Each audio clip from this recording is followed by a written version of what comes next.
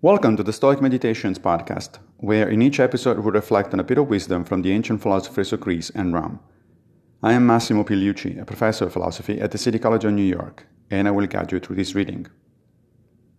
Today's reflections come from Seneca in letters 51-9. What is freedom, you ask? It means not being a slave to any circumstance, to any constraint, to any chance. It means compelling Fortuna to enter the lists on equal terms.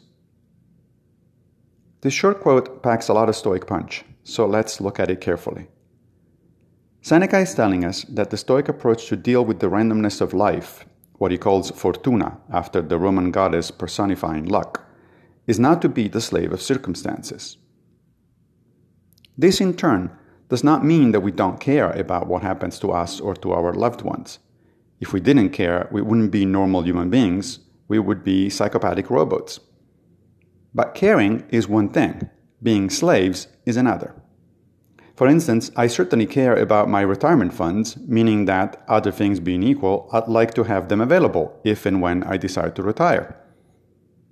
But I also recognize that Fortuna may have other plans, in the form of a sudden and dramatic collapse of the stock market. Should that happen, I would strive to take the news with equanimity. I knew that investments can go bad, so I should not be surprised if this happens. This goes also for positive developments. Fortuna has decreed for now that I arrived to my mid-50s in good health. I cultivate gratitude for that, knowing of course that things may change at any moment, as nothing lasts forever. It is by training ourselves to develop Stoic equanimity toward externals that we compel Fortuna, in Seneca's beautiful phrase, to enter the list on equal terms.